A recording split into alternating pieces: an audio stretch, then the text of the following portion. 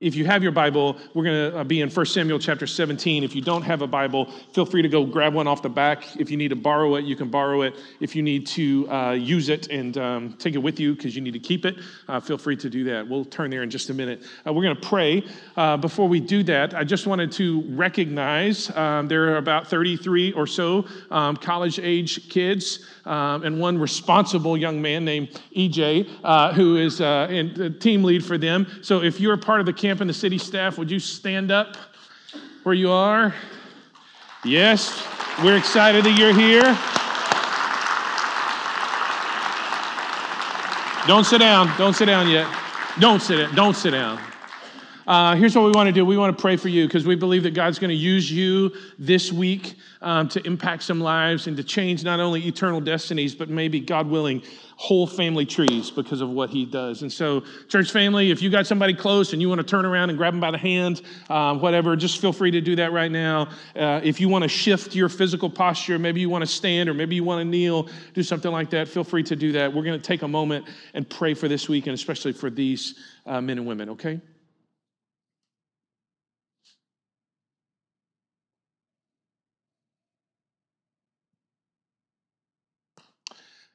God, we are aware that we live in a broken world. I think about the news coming out of London last night, all that was. Lord, mercy on that situation, and may the church in England, particularly in London, rise up with a voice of compassion and actions that follow. But Lord, that's just one symptom of a broken world.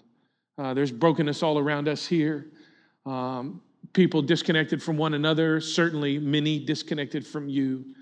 God, we're praying that you would do the kind of work this week that changes lives. Transformation would be the word, the story that we hear over and over and over again. There would be a sense, God, we have been able to hear story after story after story of transformation. We would just collect volumes of all of these things that you've done this week. So we pray for the kids who are coming. We pray for their families. Father, we're asking that you would open up the ears that need to be open. For those who are believers, may they be strengthened in their faith and live out the things that you have for them. And for those who are not, Father, we pray that they would see the light of the glory of God in the face of Jesus and come to know you. And again, not just them, but for whole households to be changed. Pray for this staff. Thank you for their willingness and their sacrifice and their commitment. We pray that they would be healthy, yes. God, you know that there is rain in the forecast, and what we say is, you know what's best. And so we say yes and amen and do what's best. Lord, work. And as we turn to your word, God, would you open us up and ready us for all of this? And we ask this in Jesus' name. And everybody said, amen and amen. Amen. Very good.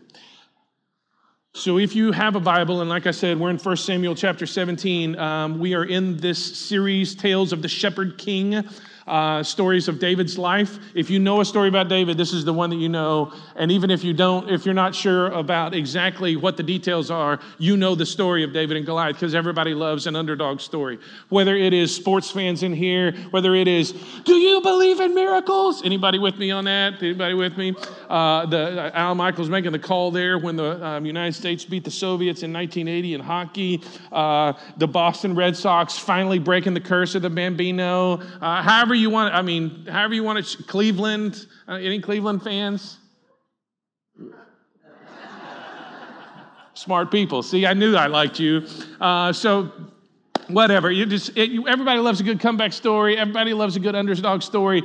It is such a good story today that I really think what I'm supposed to do is just help us work through this story, make a couple of observations along the way. Let's go from there. 1 Samuel 17. Now the Philistines gathered their armies for battle. And they were gathered at Sokah, which belongs to Judah, and encamped between Sokah and Azekah in Ephes Dammim. Verse 2, and Saul and the men of Israel were gathered and encamped in the valley of Elah, and drew up in line of battle against the Philistines. And the Philistines stood on the mountain of the one side, and Israel stood on the mountain of the other side, with a valley between them. So in your mind, let's just pause for a second. Just a second. In your mind, picture this, okay? Big valley kind of playing out here. You got a slope that's rising up on one side. Philistines are camped over here. A slope that rises up on the other side. Israelites and Saul are camped over here, okay? So we got this valley out here, this kind of spot with the hills that rise up, and that's where the camps are. Verse 4. And there came out from the camp of the Philistines a champion named Goliath of Gath, whose height was 6 cubits and a span. Let's talk for just a second about the enemy, about the giant. Let's start by just noting this, that the giant is real. And some of you think, boy, I came to church for this. But here's the thing. I'm not sure we talk about this enough, that there are things out there that we try to maybe paint or gloss over or somehow hide in some cloud or in some fluffy language, and we kind of put it in the same zip code as unicorns, like, I'm not so sure. Instead, let's talk about the giant like the Bible talks about the giant. His name is Goliath, and he's from Gath. He's real. And I think when we deal with the things that are going on in our lives that feel gigantic, it's good to talk about them as real things. His name is Goliath. He's from Gath. And look what it says at the end of verse 4, whose height was 6 cubits and a span. If you're not up on your biblical measurements, that's the better part of 9 feet tall is what that is. 9 feet and some change. And just to give you perspective, the top of my head is somewhere around 9 and some change right here from the floor. So if we bring one of you wee people up here and just stand here, you would get a sense of David versus Goliath. I mean, he's a dude. He's a big old honking dude. He's real and he's big. And check out what happens here. Verse 5. He had a helmet of bronze on his head, and he was armed with a coat of mail and that armor. And the weight of the coat was 5,000 shekels of bronze, somewhere in the ballpark of 125 pounds or so. And so he's a monster of a man. Verse 6, and he had bronze armor on his legs and a javelin of bronze slung between his shoulders. The shaft of his spear was like a weaver's beam. And so dowel rod, you think about 1.5 inches dowel rod. I mean, this is a thick thing. And his spear's head weighed 600 shekels of iron, about 15 pounds. So imagine putting 2 shot put balls on the end of a spear and throwing that sucker. That's what we're talking about. I mean, this dude is a hoss. And his shield bearer, it says at the end of verse 7, went before him. He's real and he's big. And he stood and shouted to the ranks of Israel. Not whispered, not talked, not sent an email, not posted on Facebook, not Snapchatted them. He shouted to the ranks of Israel, why have you come out to draw up for battle? Am I not a Philistine, and are you not servants of Saul? Choose a man for yourselves and let him come down to me. Don't forget this. He shouted, so he's loud. The giant is big. He's real. He's big, and he's loud. Verse 9, if he's able to fight with me and kill me, then we will be your servants. But if I prevail against him and kill him, then you shall be our servants and serve us. There was going to be a representative battle. Verse 10, and the Philistines said, I defy the ranks of Israel this day. Can we pause for a second? Because sometimes we read the Bible and we're like, I don't really know what that means. Let's say you go to your Tuesday meeting with your team or your task force or your people or whomever, and you're sitting there and you get to thinking about the problem that you're trying to solve or the competition that you're going against or whatever, and you go like this, I defy that competition to be. Your people are going to look at you and do what? What is he talking about? What is she saying? This is the Old Testament version of smack talk. I mean, that's what this is, okay? Like, they're no good, they're no count. I defy them. They can't keep up with us here. This is mocking, is what it is. I defy the ranks of Israel this day. Give me a man. If you can find one, is his implication. Give me a man that we may fight together. Verse 11, and when Saul and all Israel heard these words of the Philistine, they were dismayed and greatly afraid. He's real, he's big, he's loud, he mocks us.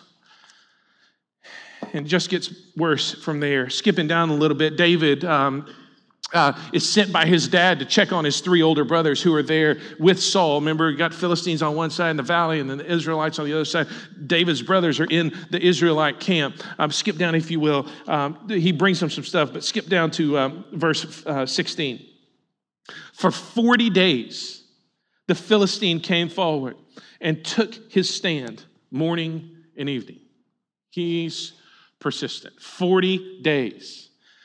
The Philistine would walk out from the ranks, stand down somewhere in the valley and be like, hey, you people, you got a guy yet? Where's your guy? Breakfast time. We didn't need roosters crowing. You know why? Because Goliath of Gath, the Philistine giant, would come down and would call it out. Dinner time, you didn't need to ring the bell so that people knew when it was evening time and time to eat. Why? Because Goliath, the giant of Gath, he would come down and he would mock. He's a persistent giant. He's a persistent enemy. And don't miss this part. He's also invasive. Look at verse 23. Just skip down a little bit. As he talked with them, behold, the champion, David talked with some of these guys. Behold, the champion, the Philistine of Gath, Goliath by name, came up out of the ranks of the Philistines and spoke the same words as before. So don't miss this. At first, we had came out. So he kind of stepped out of the line and started talking smack. Hey, you over there. Then he came, remember where we are? We got a hill and a valley and a hill. So then he came out at first. Then he came down. And now what is verse 23 said? He came up. See what's happening here? He started there and he's moved down and now he's coming up out of the ranks of the Philistines. Now he's getting braver. The longer he goes, the more he moves forward, the more he steps closer. Hey, I don't have to shout anymore. This giant, real, big, loud, mocking, persistent, invasive. You've had this experience before. Let's pretend one of our Camp in the City friends is taking his girl on a date. He's got important things to talk about. They're collegiates. They do this thing, right? So he's going to go to this place where there's live music. And man, I hear this is a great place. They got good food and there's live music. Who doesn't like live music? So they go and he walks up to the little person who's going to seat the couple.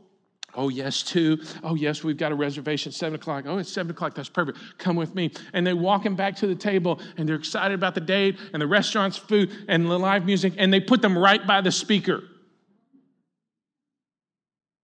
Well, at that point, everything has changed, right? Why?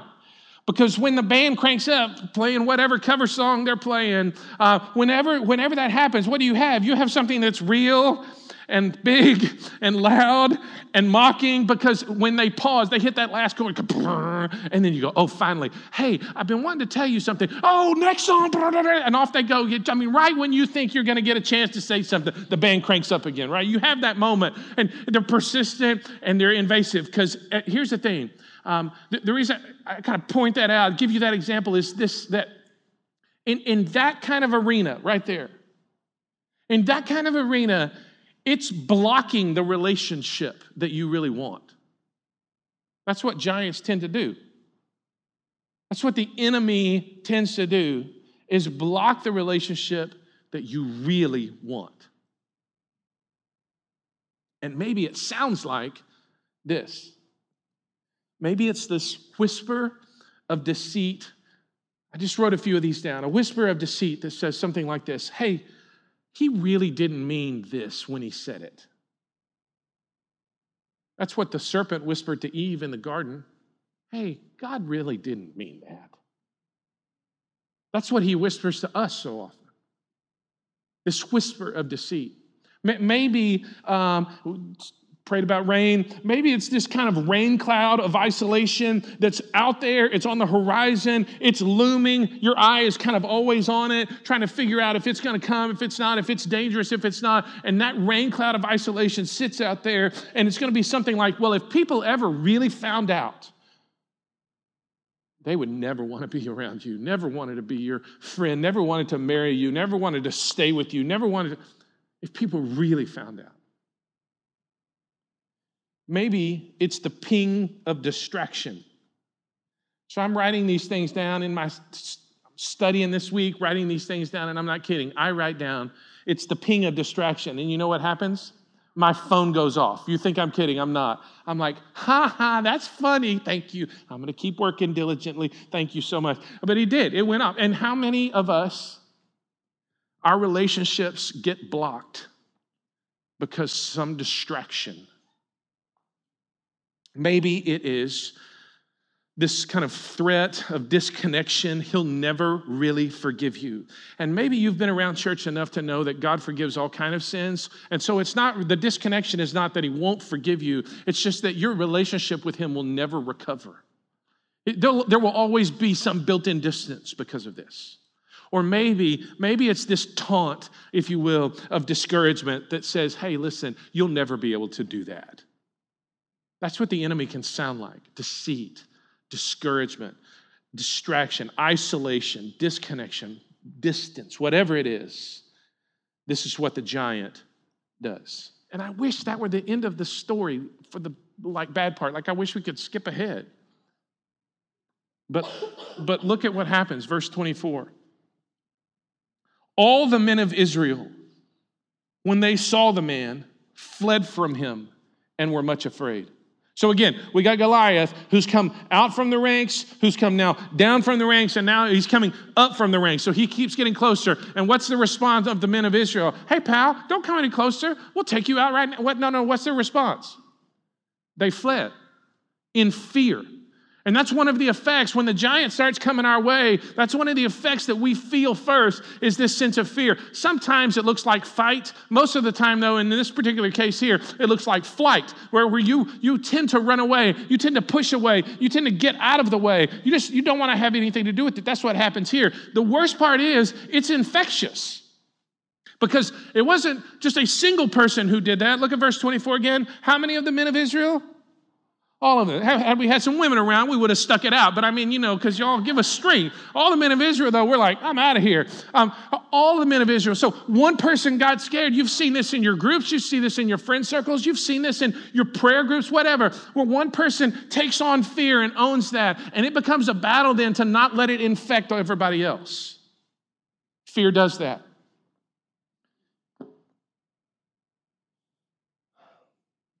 Skip down just a little bit more here.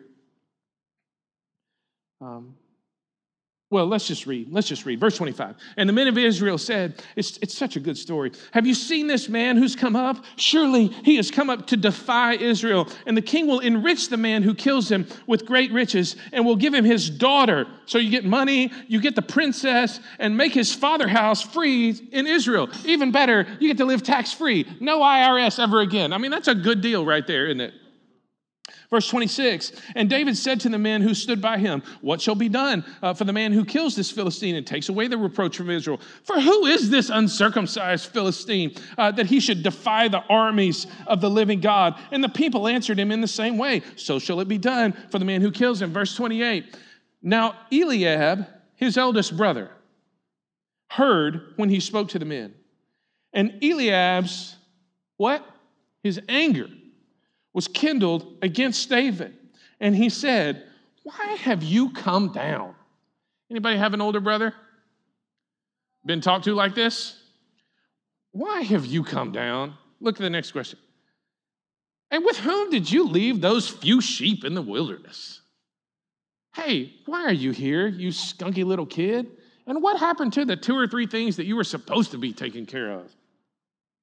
I know your presumption and the evil of your heart, for you have come down to see the battle. Oh, you just wanted to watch. Anger. When the giant comes, one of the effects is fear. The other one of the other major ones, first ones to feel, is anger. Here's the crazy part about anger. Sometimes it can target someone that actually has nothing to do with. So Eliab here, he's not really mad at David. It says that his anger was kindled against David, but that word kind of points us to, hey, he's taking it out on David. Anybody ever had that moment when you realize that you're mad and you're taking it out on somebody, but you're not really mad at them. That's the thing about anger.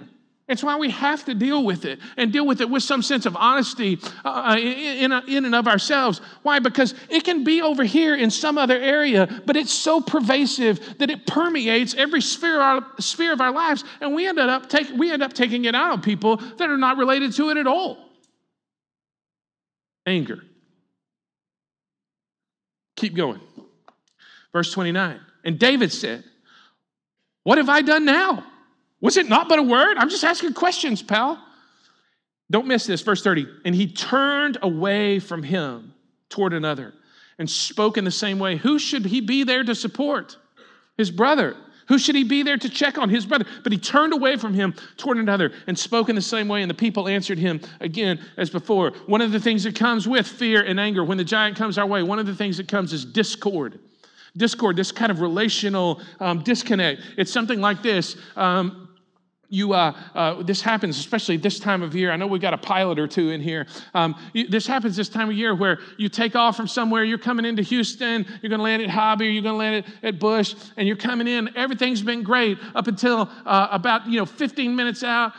Put your seatbelt on. Time to return your seats. We're almost there. Pilot comes on. Ladies and gentlemen, there's a good Texas thunderstorm up here just ahead of us, so it might be a little bumpy coming in. And all of a sudden, you hit about 10,000, 8,000, 5,000 feet, and what your world is like, you're holding on to things, you're grabbing a kid to make sure that they don't go flying. You thought everything was fine until you hit that turbulence. That's what discord feels like. You thought everything was just fine, and all of a sudden relational turbulence just messes you up. You thought, I thought we were okay here. I was just bringing you some stuff. Man, where'd that come from? Then, as if that's not enough, verse 31, when the words that David spoke were heard, they repeated them before Saul. He sent for him, and David said to Saul, "Let no man's heart fail because of him, because of this Philistine, that Yahoo over there. Your servant will go and fight this Philistine." And then Saul said to David, "You're not able to go and fight the Philistine. You can't go fight with him. You're but a youth, and he's been a man of war from his youth." When the giant comes, one of the effects of that is doubt. One of the effects of that is doubt. And that's mainly because, let me remember when we had the supermoon 2 months ago, give or take, 2 or 3 months ago? Anybody supermoon with me on that? Okay. So we have a telescope, and it's a small telescope. It's not a toy, but it's a small telescope. And so we were like, hey, let's put this out in the front yard. We'll look at the supermoon. It's going to be great. Maybe it was longer than that ago. Maybe it feels like that now. But anyway, we're just going to check the moon out. It's going to come right up here. It's going to be great. So my job was to set the telescope up. I'm like, hey, this can't be hard. Put the telescope in, But I look in the little thing, and all I see is this brown, mushy stuff. And I'm like, what is this? This can't be right. Read the instructions again, do it again. Brown stuff all over again. I mean, that's all I see, just this brown mess of stuff. Looks like a kid's painting, just, like that. So I call my brother, PhD in aerospace engineering. Thank you very much. I'm like, hey, PhD in aerospace, little brother. I need to know how to work my little telescope here because I want to watch a supermoon. He goes, well, did you put the eyepiece in? You're no better than Google. You're no help at all. Yes, I put the eyepiece in.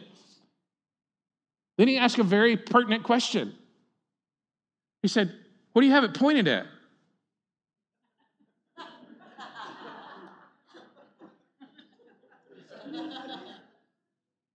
I was looking at a tree 20 feet away, no kidding.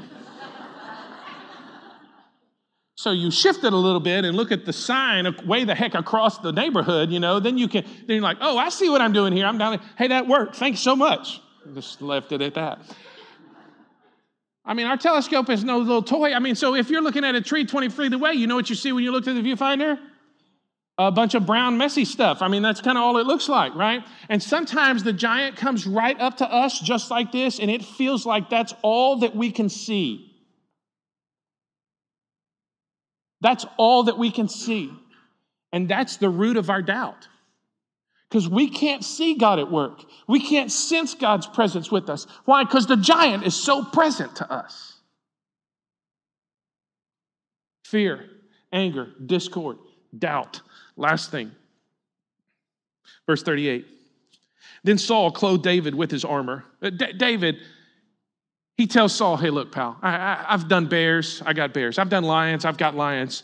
God delivered me out of the paw of the lion and of the bear. He's going to deliver me out of the paw, literally the same word, the paw of this Philistine. That's not going to be a big deal for God. Verse 38. Then Saul clothed David with his armor. He put a helmet of bronze on his head and clothed him with a coat of mail. And David strapped his sword over his armor. And he tried in vain to go, for he had not tested them. You remember Saul's taller, head taller than everybody else. So David's walking around looking like, he's in a full body cast of armor here. He can't figure out he's like, this is just not going to work. It's just not going to work. So David put them off, verse 40. Then he took his staff in his hand, chose 5 smooth stones from the brook, put them in his shepherd's pouch. His sling was in his hand. He approached the Philistine. Saul put on Saul's armor on David, and in doing so, I didn't have a better word than this, but one of the effects of the giant coming towards us is that we pose. There's a posing problem. Who should have been wearing Saul's armor? Saul should have. Who should have been leading the charge against the enemies of God and his people? Saul should have. That's exactly right. Instead, he's putting armor on David. And some commentators, and I think there's a lot to this based upon Saul's character and the rest of what we see. Some think, hey, what he wanted was some claim in whatever the outcome was. Oh, yeah, well, David won, but he won with my armor. Some people even think that maybe they were going to mistake if they saw Saul's armor walking out, maybe they would think it was Saul instead of David. Posing. It has a way of making us want to rewrite the story so that we don't come out looking as bad as it actually was. So in that moment right there, we need a champion. We need a champion. David is walking out there. They needed a champion, and we need one too. Questions come up, something like this. Well, listen, Goliath's a big old dude. Can't I run away? What's the answer to that? No. Why? Because he started up here, coming out from the ranks of the Philistines, to coming down from the ranks of the Philistines, to coming up from the ranks of the Philistines. What's he consistently doing? Taking ground. Hey, listen to me. There is no neutral ground. There's just not.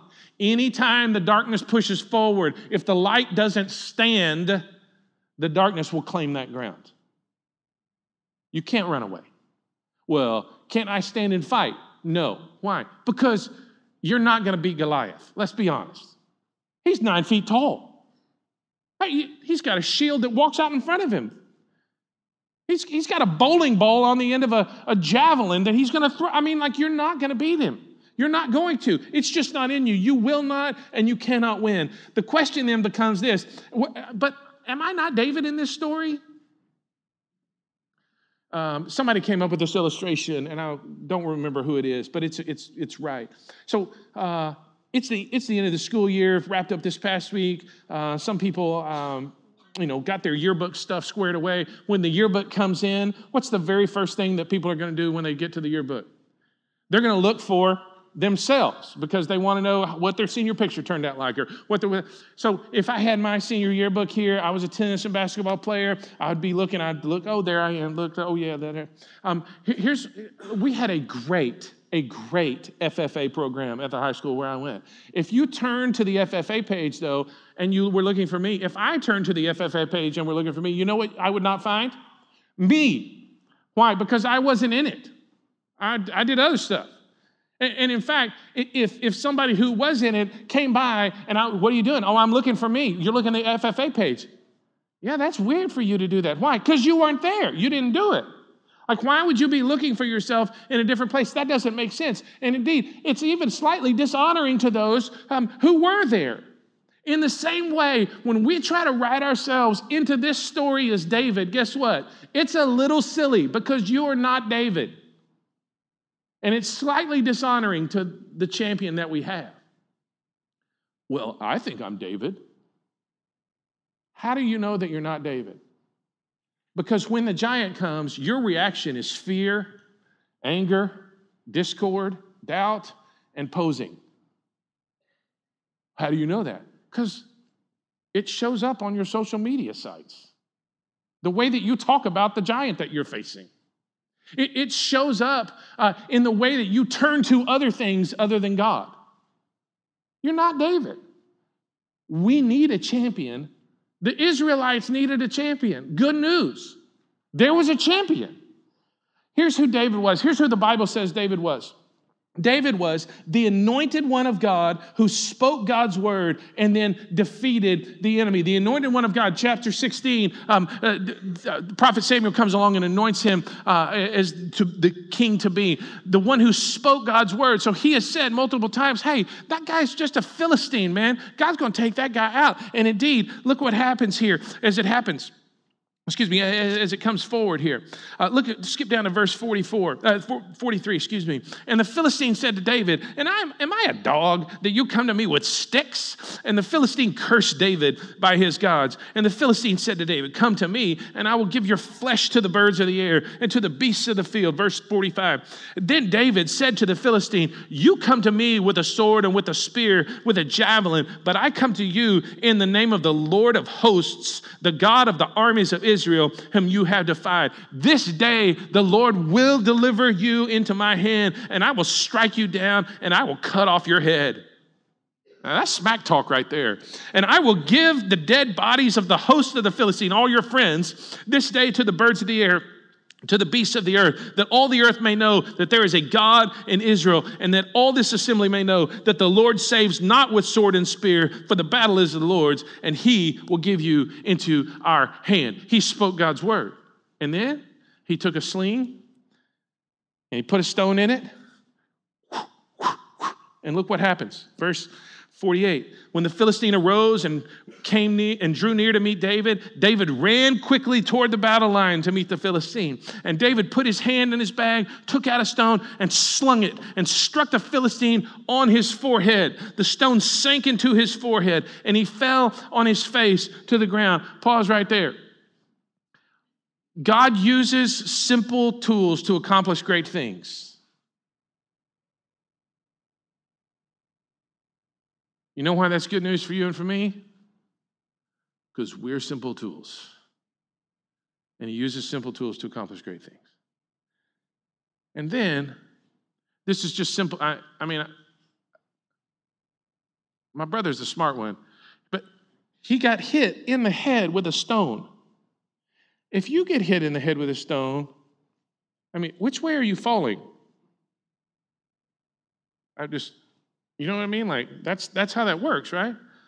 But he fell face first down. Why is that? Seemed like God was like, bing.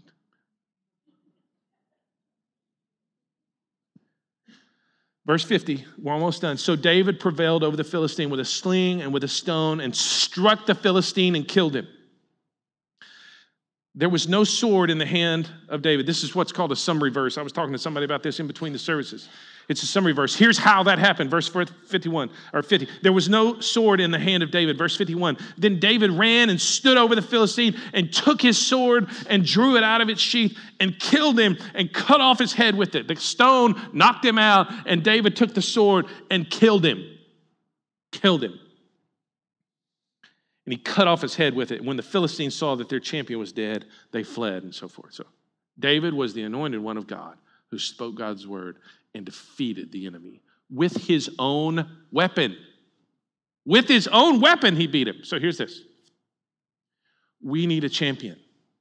The Israelites needed a champion, and David was there. We need a champion. And guess what? We have one. Jesus is. He's the anointed one of God, the Messiah sent for you and for me. He is the one who has spoken God's word to us. And he is the one who has defeated our enemies. Jesus is that one who is the anointed one, who has spoken God's word and who has defeated God's enemies. Listen to me. The enemy that you and I face, the enemy that was a struggle for you and me, the enemy that was going to overcome us, that we could never defeat. Sin and death. And what did Jesus do? He conquered the enemy by becoming sin for us, and by entering into death that he may conquer it. Jesus is our champion. Here's the great news. We needed a champion and we got one. And he's already conquered the two biggest giants in our lives. And anything else that we face, what we can know is the champion is already out in front of us and he's fighting for us. And so wherever you are today, if you're a follower of Jesus in here and you got some stuff that's coming your way and you feel like, man, it's going to be right here before I know it. It's already come down off the hill through the valley and it's coming up. Don't cede ground. Don't give up. There's a champion going out before you and fighting for you. And if you're here today and you're not a follower of Jesus, let me make this invitation to you. The two biggest things that you would ever struggle with, the two biggest obstacles or enemies, giants, if you will, you would ever overcome is your own sin, your willingness and rebellion to turn away from God, and the death that comes as a result of that.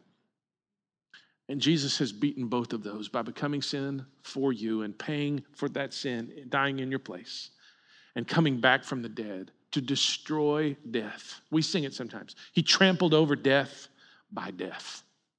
He used his own weapon to defeat it. You can turn from your sin today and put your trust in Jesus and begin a relationship with him. Jesus is our champion.